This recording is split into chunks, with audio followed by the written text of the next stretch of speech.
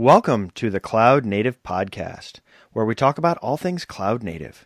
In this week's episode, we ask, what is cloud native anyway? All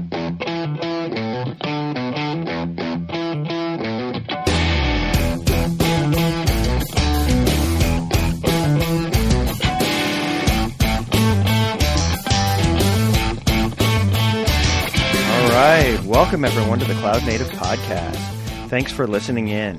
My name's Matt Farina. I work at Hewlett-Packard Enterprise as an engineer, and with me today is Matt Butcher, another person with a wonderful, great first name, Matt, and he works over at Deis. Go ahead and introduce yourself.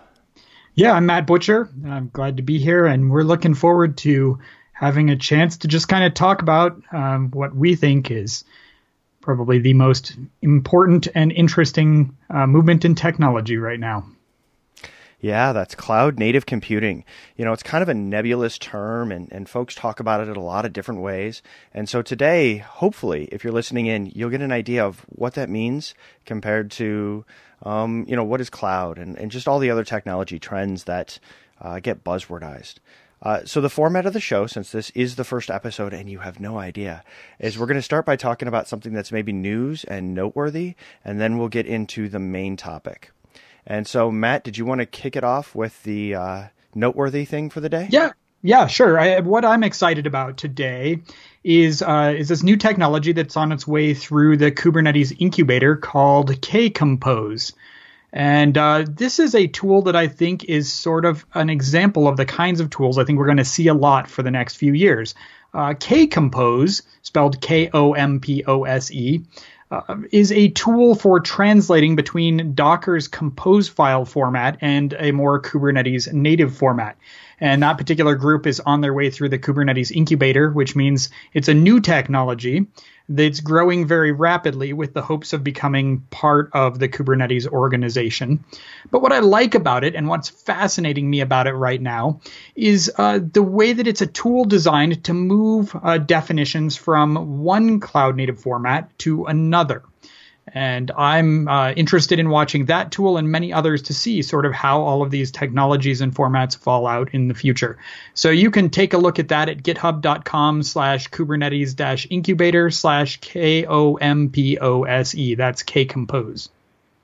So with Kcompose, right, so we've got these different formats. You've got Docker, Kubernetes, there's Mesos, AWS has a proprietary cloud container service. And while they do a lot of really, really sometimes similar things, the API, that format is different between each of them, right? You may have YAML files, but what you put in them is different. And so here, this allows you to take Docker's compose files and then run them inside of Kubernetes. That's right. All right. I love that ability to have that transition. So let's jump to the main topic. What is cloud anyway? And when I started to think about this, what I started to ask the question of is, well, what is cloud, right? Is it a buzzword? Is it a substantial difference? Is it anything new? I know there's some of us out there who will get offered this solution, especially in the enterprise space, where they say, here is cloud, and they'll hand you something, and they say, fill out a ticket, and in 24 hours, you can get a VM. This is cloud. And I'm thinking to myself, back in 2002, I was using a VPS provider that nobody ever dubbed cloud, and I could do something maybe faster than that. Maybe I could get it in a couple hours or less. And here, does that fit the definition of cloud? Or is it, as a friend of mine, Eric, who I work with, likes to say, he says, there's crab, and then there is crab with a K. It's not real crab. It's imitation. It doesn't quite taste the same. It's crab with a K. And how often are we fed cloud with a K? That's not the real thing. Not to be confused with Kcompose, but I was just going to say, you're undermining my new and noteworthy of the day. And that was not intentional, but Eric Gustafson, who I work with, he says, is it, so maybe the question is, what is actually cloud computing? And then how does it relate to cloud native? And so cloud computing, I grabbed a couple of things. There's the Wikipedia's dictionary, which is what the Dictionary, something like that. They defined it as, and I wrote it down, computing services provided over the internet whereby shared resources, software, and information are provided to computers and other services on demand. And I pulled out two particular bits. One is on demand.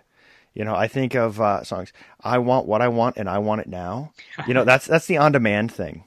And then there is the whole idea of a shared service. It's not some kind of dedicated thing. You've got shared infrastructure or shared stuff. And a lot of times we think of infrastructure and you get a piece of it. And if you're not using it, you can give it back or you can get more, and it's shared and passed around. And it's that kind of concept for cloud. What do you think about that?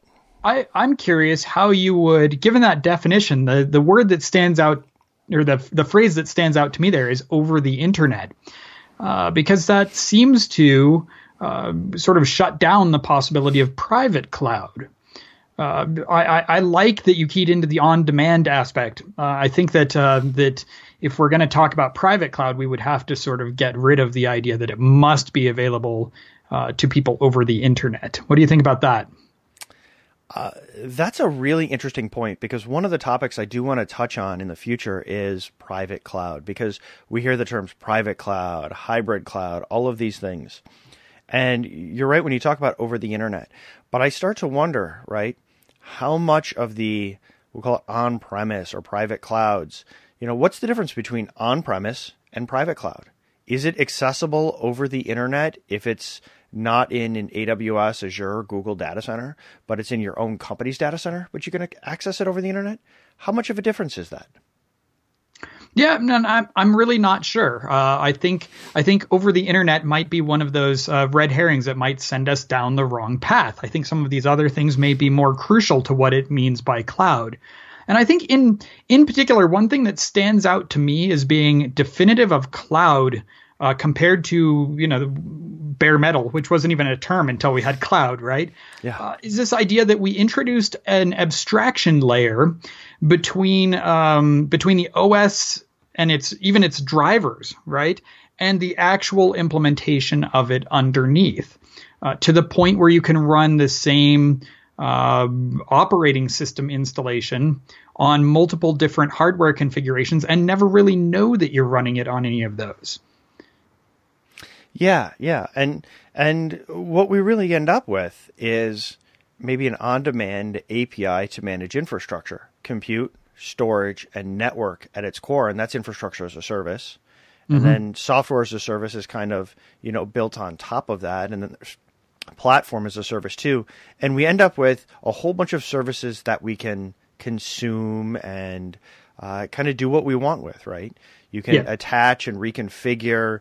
You can innovate on storage and networking. Maybe somebody's got faster storage they charge more for. Or they've got cheap storage that's cheap, but it's long-term and it's really slow. And you can innovate in all these ways, but you've got an API on it, which means it's programmable. Yeah, and I think that API essentially gives you that abstraction layer that I was trying to get out there, that there is a certain abstraction layer from the hardware. You can be more ignorant of what the hardware is. And also, there's an expectation that you won't have access to the hardware in quite the direct way that you would if you were, say, working on a native operating system running on bare metal. And I think this is where it kind of crosses that chasm into, well, what is cloud native? Because we've had cloud computing now, this API on the resources and other stuff for just over a decade now. And what we saw is the way that you can build things is different when you do it this way. It's not I stand up a machine and it's going to be long running and I've got to load up everything on it. I can start to do some really interesting and different stuff. And how do you think that's affected how we've done applications?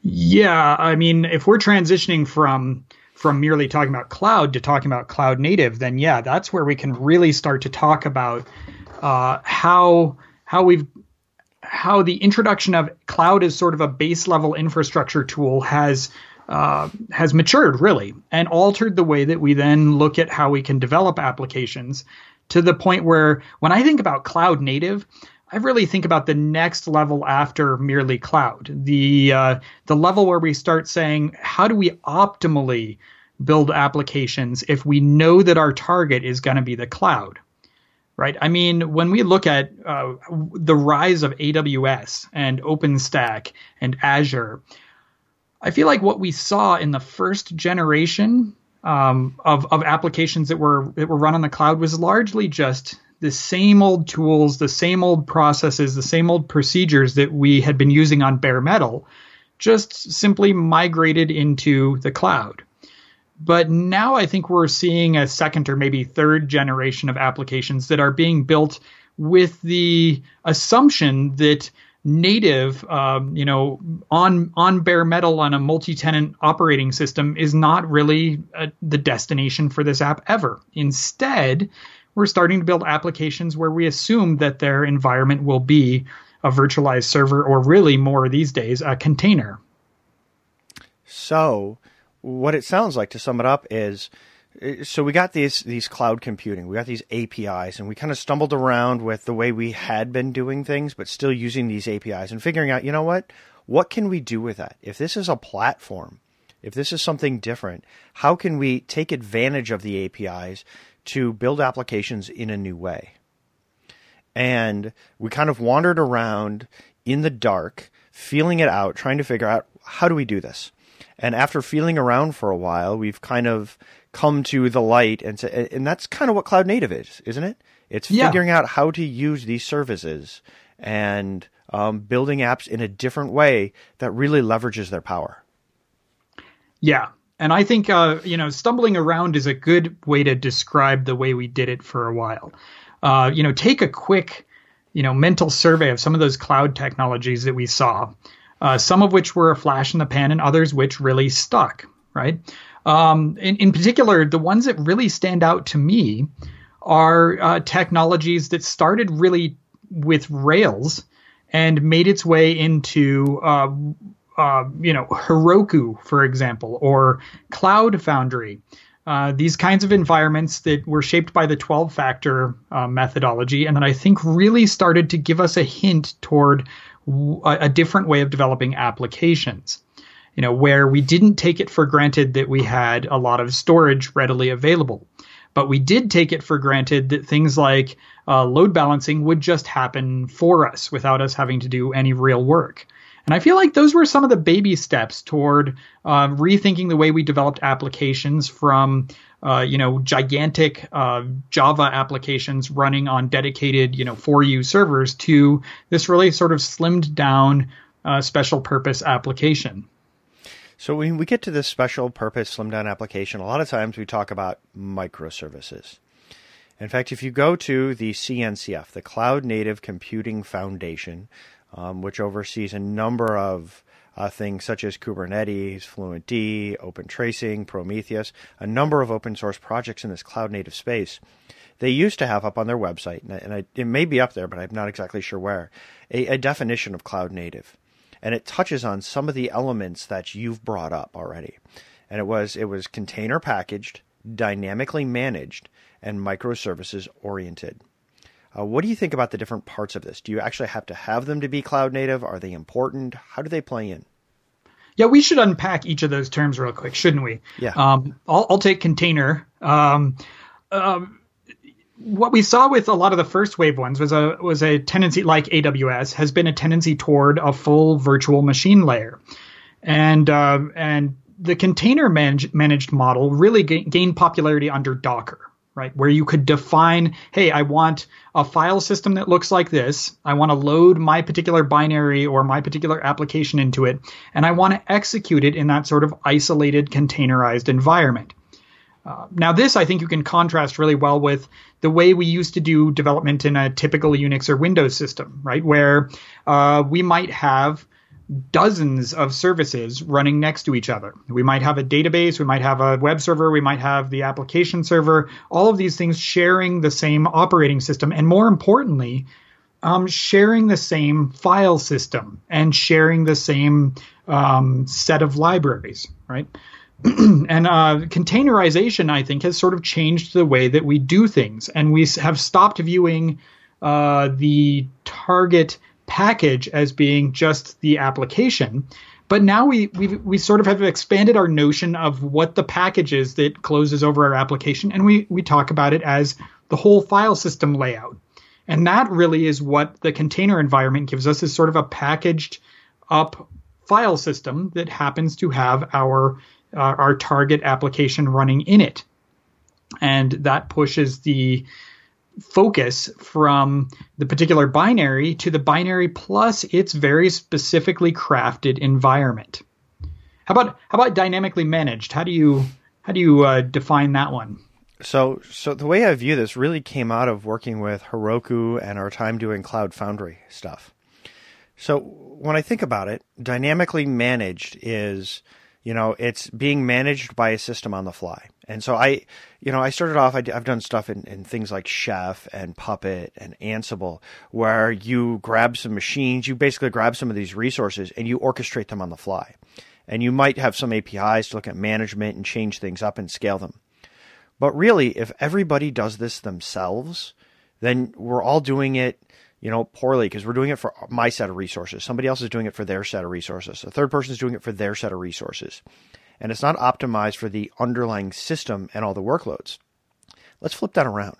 Just put an API on the front of it where you hand your workload to the API that describes it and has that container packaged, and let it figure out the best way to run it, to schedule the workload with storage and networking, all of these things, and go ahead and run it. And then over time, change it as needed. You need to scale up, scale down. You've got servers that are overloaded. You need to move a workload. The system can know how to do it better than a bunch of individuals. And so let the system dynamically manage the life of the application over time for everybody. And I think that's where we get into dynamically managed. You see a little bit of what Google called it, the data center as a computer. And so they viewed it that way. In fact, they've got some publications on it to look at just viewing it differently. Instead of a bunch of resources I manage, it's one big computer or one small one if you're just developing locally, and just let the computer run itself and schedule itself. Yeah, I can remember back when we needed to know the server names for every server that ran our particular application. And I can think, when I, at about.com, we had 17 designated servers, each of which we knew which one was running, the principal primary servers and which ones were running the failovers, so that if one of the primaries failed, all of that seems to have sort of faded into the background with this idea of a dynamically managed provision scheduler, right? Where I may never know which particular physical machine is running my particular server at any given time, right? Right. So, and that I think is one of the things that Cloud Native captures really elegantly. What about microservices? How would you explain a microservice in a nutshell? Microservices are maybe one of the more controversial because they're an architectural style more than anything, about having a service that is an individual unit and then having a number of those individual units communicate with each other over APIs. I mean, you can do this kind of organization with packages inside of a single application. And it's just a matter of taking out those smaller components, running them as their own applications that you can now schedule, scale, and iterate on independently. And so that's the way I look at it. It's just taking that small, single-purpose chunk of stuff, and instead of making it a part of a larger application, make it its own application.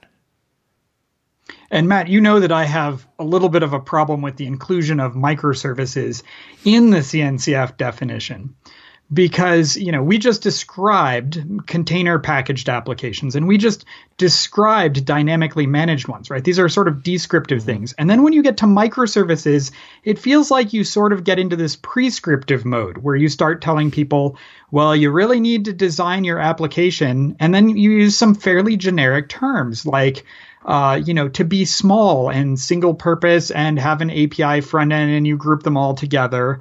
But small, of course, is in the eye of the beholder, I think. And, groups of applications running with APIs in the front end, man, that doesn't seem like anything that has been new since maybe the mid 80s. So for me, I feel like microservices is not an essential component of the definition of cloud native.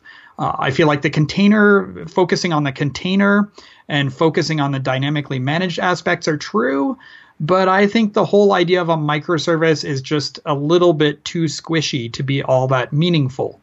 And if you were to prescribe something really for how you ought to develop applications, I feel like you'd want to really focus more on maybe how they tracked state, how they used shared libraries, maybe how they bootstrap themselves into the environment. But focusing on the size of the binary and the API, those seem to be sort of like out in left field compared to the rest of what we've been talking about cloud native wise. So I'm going to push back a little. So think about this, right? With cloud native, you can scale your applications horizontally. And you can have one instance to 100 instances to 1,000 instances, depending on what you need. And if you've got one piece of functionality rather than a bunch of different ones glued together, doesn't that help you scale better in a cloud native manner by having these smaller chunks that you can individually scale? I suppose I could see why you might say, because cloud native seems to handle horizontal scaling better than vertical scaling. That is, it seems that cloud native can spin up more of the same thing better than it can spin up one thing and then scale up its memory and processor consumption as needed. I could see why, given that particular constraint, you might want to say, well, you ought to focus on small as a goal.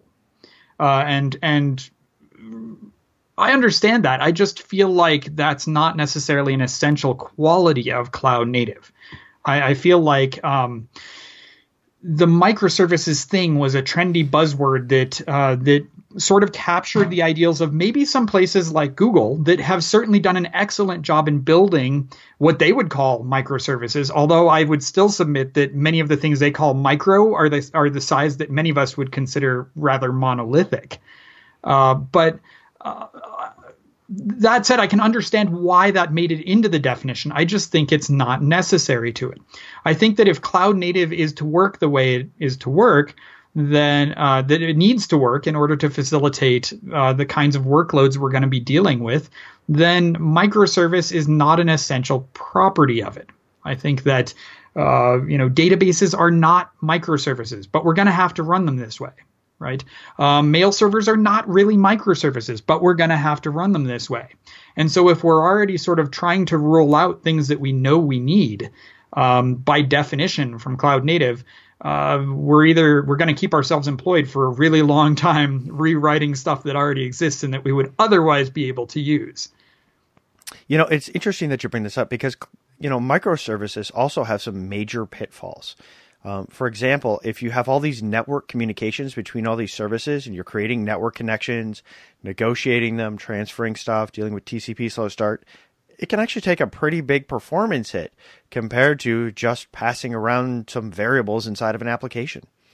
In fact, the more I think about it, I think this microservices stuff is something we should probably touch on in the future sometime.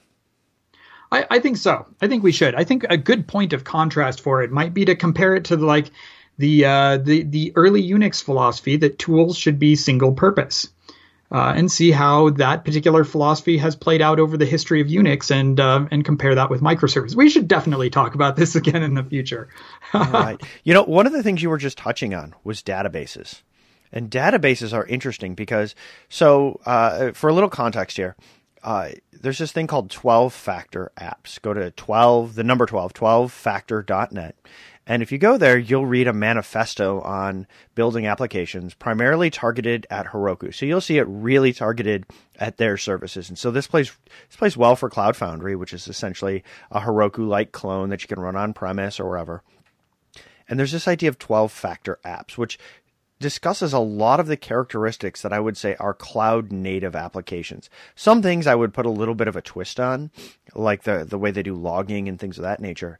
But one of the qualities is they talk about them being stateless when they're 12-factor. And when Heroku came out, it was like, okay, there's these stateless applications, usually web apps, and this is how we're going to run them in our services.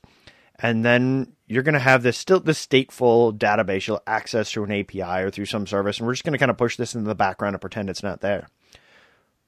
But times have changed. And state is now in the conversation. It's part of the equation. Can you talk a little bit about that and the change? Oh, yeah, sure. I think that you have sort of there are two ways to ground this conversation. Heroku is definitely one in the 12-factor app is definitely one. And the other thing to keep in mind is the way that AWS and Azure and Google internally, the way Google has evolved. That too is a good example here. So let's talk about Google to start with, for example.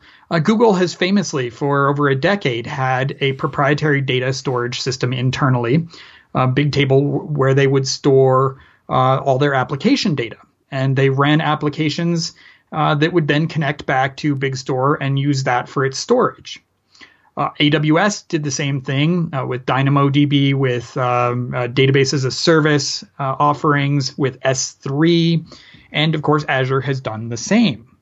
Now, what's interesting about all of these things is that the development philosophy that Heroku, AWS, Google, Azure have all sort of promulgated has been this idea that you build your application, and your application is largely either stateless or reliant upon some other service to preserve state for it, right?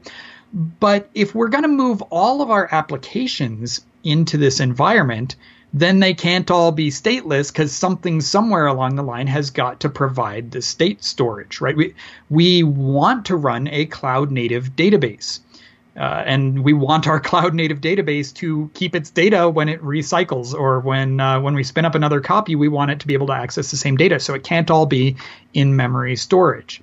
And I think that may have been one of the biggest learning challenges for those of us who have been on sort of the cutting edge of the cloud native world, because initially we really wanted to believe, I think, that the 12-factor stateless story, that the Google stateless story, that the AWS stateless story was the story, and that we could do it that way.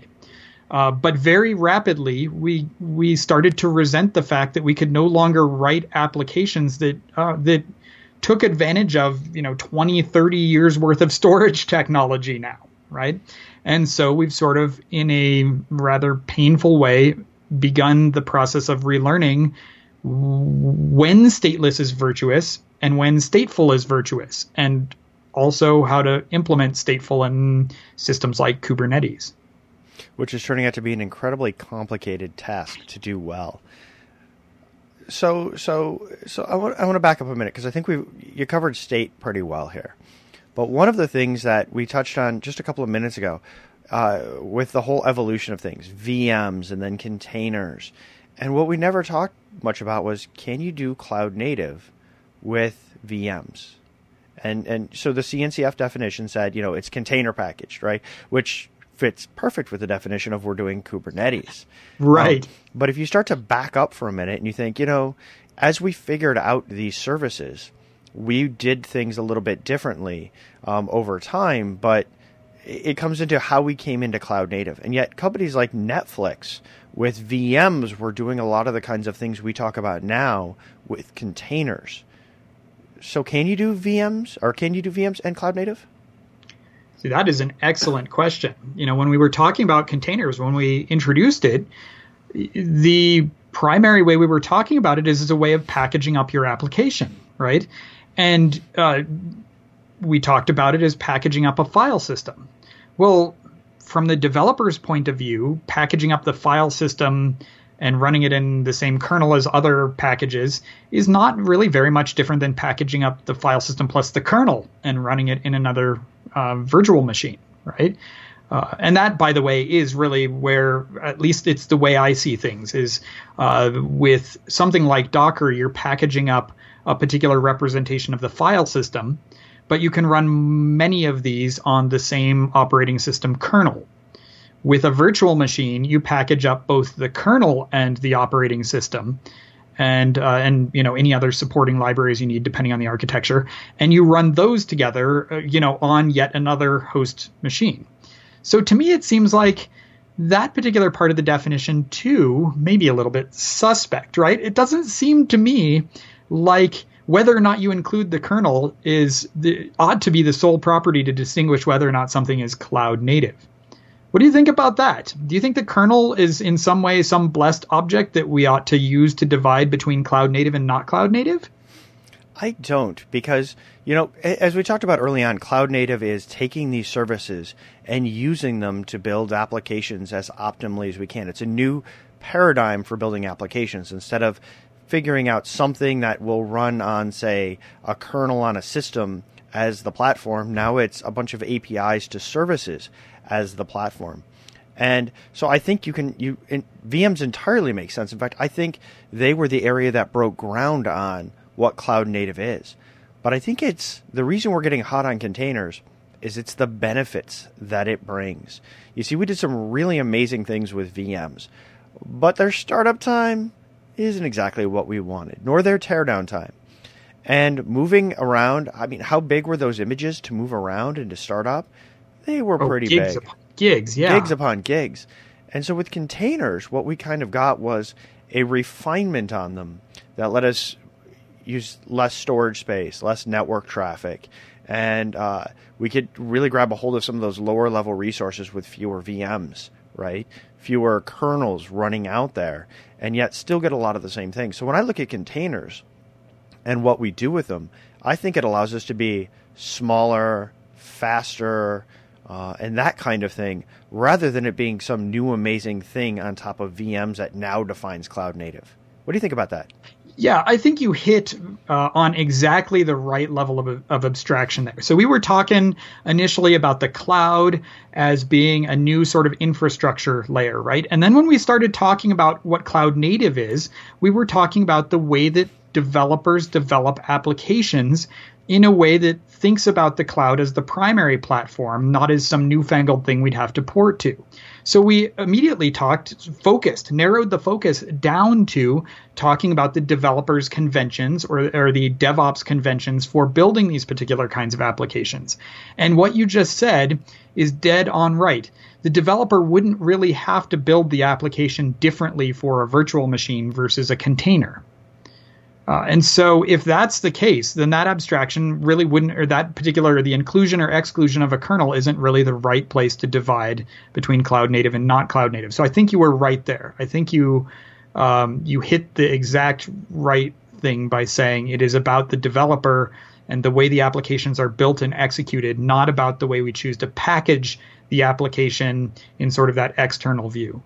But I also strongly agree that I think that the reason that virtual machines have been losing traction recently is for that very practical reason that we don't like waiting for stuff to start up and tear down. And they are, honestly, quite a bit more resource intensive. You need enough memory and enough processor power to run multiple kernels instead of sharing one kernel. So talking about packaging things up and startup and performance and this cloud native not being constrained to containers or VMs, there's this thing out there called Lambda functions that AWS has, or Google and Azure both now have their own functions. And there's even Fission for Kubernetes. And it gets to this idea of, now I'm not talking about an application that runs, and now I'm not even talking about a microservice sitting inside of a container. I'm talking about an individual function that just runs on an event, like a web request to a URL or a cron job, or a timer or something like that, or an event from something else. Say something's been uploaded to storage, and we'll fire off this function. And we've kind of changed the paradigm, starting to change again. How do you think that fits into the whole cloud native definition? Well, I'm going to turn this right back on you right away and say, so how would you explain to someone the difference between this serverless stuff and the Lambda function stuff and the older Heroku / Cloud Foundry style application? That's a good question, because it's really similar. In one way, I guess the real difference is in one, I have a single function in JavaScript or Java or whatever language. And in the other, I actually have an application which is a collection of functions. And the difference is, am I talking about one function that schedules on an event? Right now, I don't have to worry about the router coming in. But if you're doing PHP or Python before, you didn't have to worry about some of that before either. You just had to hook into, I guess, when the request happened.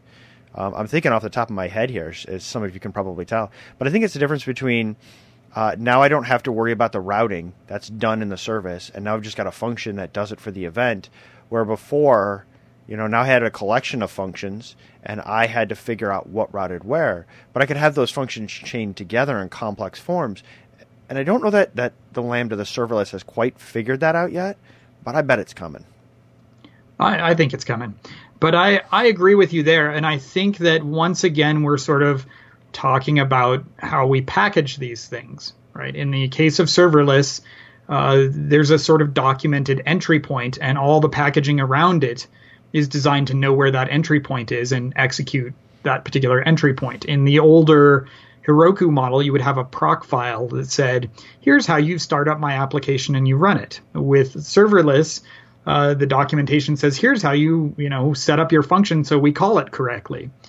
And I think you're right about that. I do tend to worry that that we have dressed up a framework, because I think that's what serverless is a framework. And we've dressed up a framework as if it were some new revolutionary new cloud layer, when really it's just a framework. And I think we'll be able to use that framework in much the same way that Rails made it much easier to develop applications, or Django or Cake or any of those web-oriented frameworks. I think that serverless is the kind of tool that's going to open up some opportunities to build very small, lightweight tool chain things, right? Again, I already mentioned this earlier. There's this Unix philosophy that you develop a command line tool to do one thing really well. And I think serverless has taken the approach that that they want to stick to doing one thing. But I'm not totally convinced that they bought into the second half of the Unix ideal, which is that you should do that one thing really well. I think they're really kind of emphasizing this very minimalist model where you do just one thing.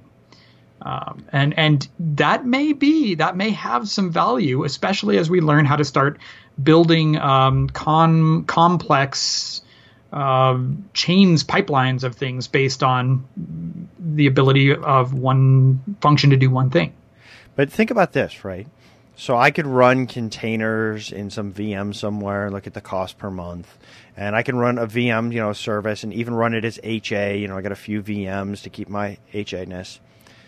But I've read about folks who've written things like API servers that can do GET, POST, just the different REST commands, store things in a database, serve up some static files, and basically be the back end for something like a mobile app. And using serverless, have been able to do it for things like $25 a month and less, because they're only getting billed for when that function is running, which isn't all the time. But if I package something up in an application and run it, I would be hard-pressed to, get a production, 3 servers running for a month with persistent storage for that cost. Isn't part of not just doing it well, how we grade well, and maybe the cost that comes into that? Yeah, now you're going to force me to backpedal, aren't you? That actually is a great example of what serverless gives to the providers.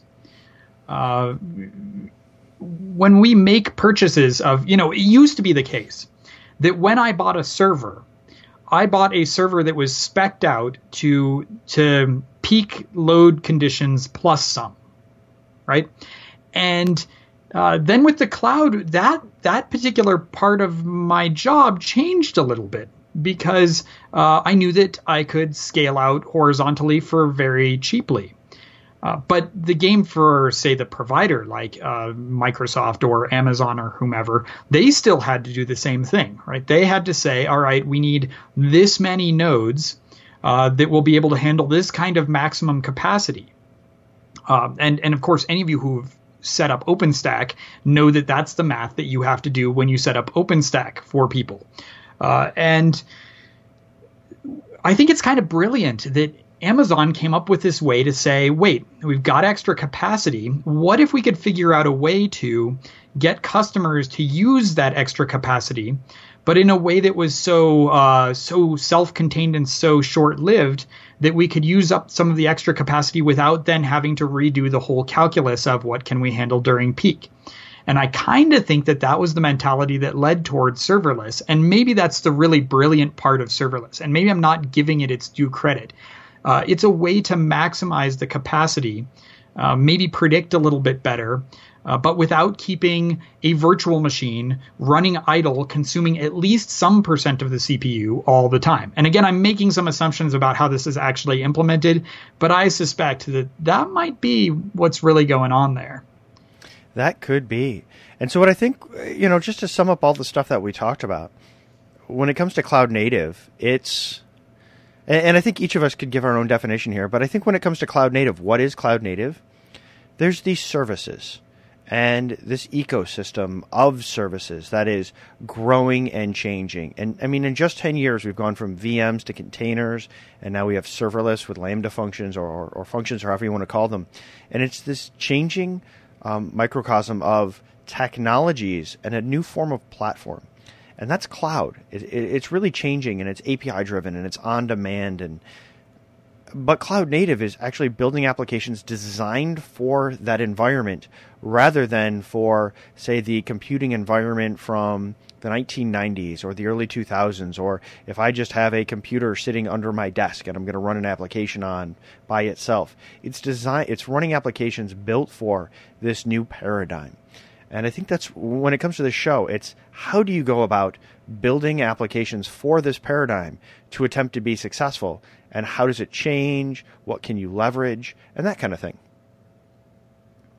Yeah, so in the future, we're going to want to be talking about things like maybe unikernels or declarative syntax and declarative programming, and how to manage the storage of these things, how to start thinking about things like dynamically linked libraries when there's nothing else to share the libraries.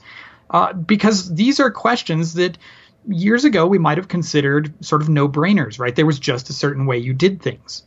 But now, with the transition to thinking about cloud first and thinking about things as containerized, as ephemeral, that's a new word, as ephemeral, as, short-lived processes scaling out horizontally. Many of the things we talked about today, these things change the way that we're going to be building apps for the future.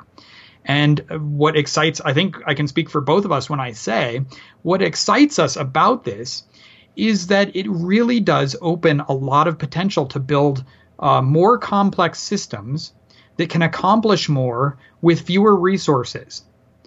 And with the rise of big data, with the rise of machine learning, we're going to want to be able to leverage these things, leverage every piece of hardware we have to the maximal extent, but do it in a way that doesn't involve all of us being on call at 3 o'clock in the morning. Exactly. I like that last part. How do we do this to not be on call and get woken up regularly at 3 o'clock in the morning? I value my sleep. In fact, I think that's one of the things we should probably talk about in the future. How do you get that sleep? By automation. All right. So I think that's it for today. Thanks, everyone, for tuning in and making it to the end. And we'll be back again at some point to talk more about cloud native. Thanks for coming.